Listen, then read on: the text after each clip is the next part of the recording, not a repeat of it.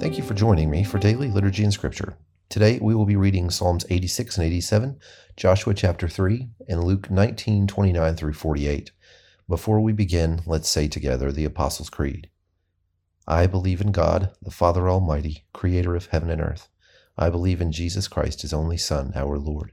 He was conceived by the Holy Spirit and born of the Virgin Mary.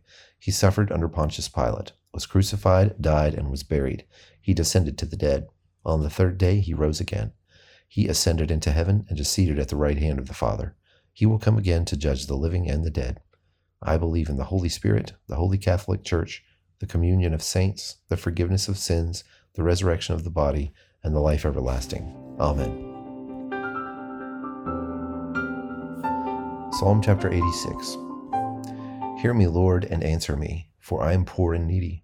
Guard my life, for I am faithful to you. Save your servant who trusts in you. You are my God. Have mercy on me, Lord, for I call to you all day long.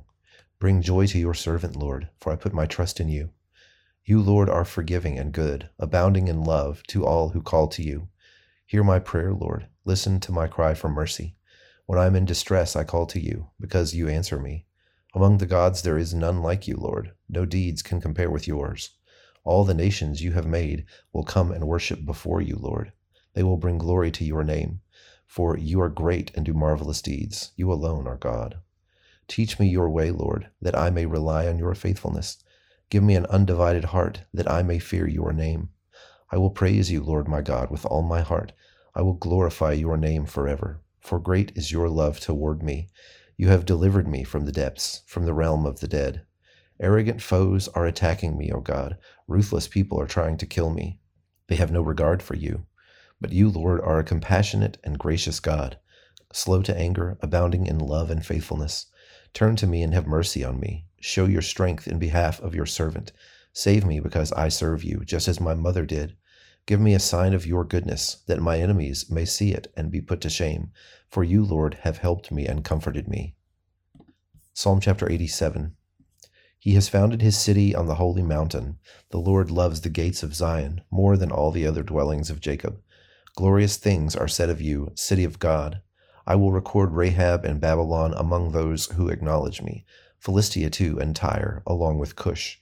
And I will say, this one was born in Zion. Indeed, of Zion it will be said, this one and that one were born in her, and the Most High himself will establish her. The Lord will write in the register of the peoples, this one was born in Zion. As they make music they will sing, all my fountains are in you.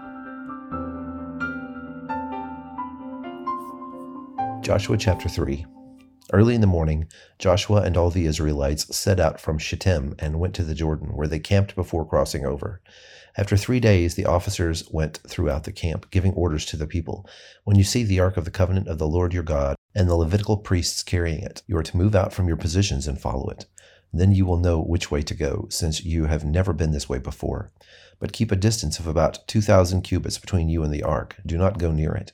Joshua told the people, consecrate yourselves, for tomorrow the Lord will do amazing things among you. Joshua said to the priests, take up the ark of the covenant and pass on ahead of the people. So they took it up and went ahead of them. And the Lord said to Joshua, today I will begin to exalt you in the eyes of all Israel, so that they may know that I am with you as I was with Moses. Tell the priests who carry the ark of the covenant, when you reach the edge of the Jordan's waters, go and stand in the river. Joshua said to the Israelites, come here and listen to the words of the Lord your God. This is how you will know that the living God is among you, and that he will certainly drive out before you the Canaanites, Hittites, Hivites, Perizzites, Girgashites, Amorites, and Jebusites. See, the ark of the covenant of the Lord of all the earth will go into the Jordan ahead of you. Now then, choose 12 men from all the tribes of Israel, one from each tribe. As soon as the priests who carry the ark of the Lord of all the earth, set foot in the Jordan, its waters flowing downstream will be cut off and stand up in a heap. So when the people broke camp to cross the Jordan, the priests carrying the ark of the covenant went ahead of them. Now the Jordan is at flood stage all during harvest. Yet as soon as the priests who carried the ark reached the Jordan and their feet touched the water's edge, the water from upstream stopped flowing. It piled up in a heap a great distance away, at a town called Adam in the vicinity of Zarethan, while the water flowing down at the sea of the Arabah, that is the Dead Sea, was completely cut off. So the people crossed over opposite Jericho. The priests who carried the Ark of the Covenant of the Lord stopped in the middle of the Jordan and stood on dry ground. while all Israel passed by until the whole nation had completed crossing on dry ground. Luke 19:29 through 48.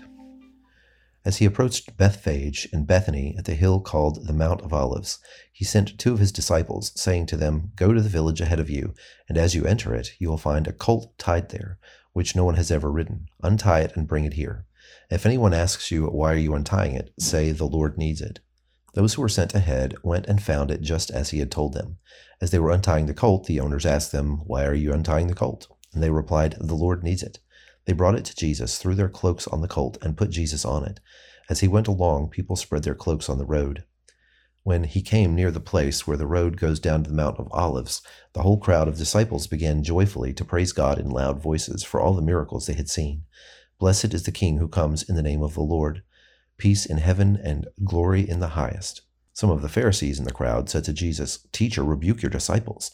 "I tell you," he replied, "if they keep quiet, the stones will cry out." As he approached Jerusalem and saw the city, he wept over it and said, "If you, even you, had only known on this day what would bring you peace, but now it is hidden from your eyes. The days will come upon you when your enemies will build an embankment against you and encircle you and hem you in on every side. They will dash you to the ground, you and the children within your walls. They will not leave one stone on another, because you did not recognize the time of God's coming to you." When Jesus entered the temple courts, he began to drive out those who were selling. "It is written," he said, "My house will be a house of prayer, but you have made it into a den of robbers." Every day he was teaching at the temple, but the chief priests, the teachers of the law, and the leaders among the people were trying to kill him. Yet they could not find any way to do it, because all the people hung on his words. Now join me in the Lord's Prayer. Our Father, who art in heaven, hallowed be thy name. Thy kingdom come, thy will be done, on earth as it is in heaven. Give us this day our daily bread, and forgive us our trespasses, as we forgive those who trespass against us. And lead us not into temptation, but deliver us from evil. For thine is the kingdom, and the power, and the glory, forever and ever. Amen.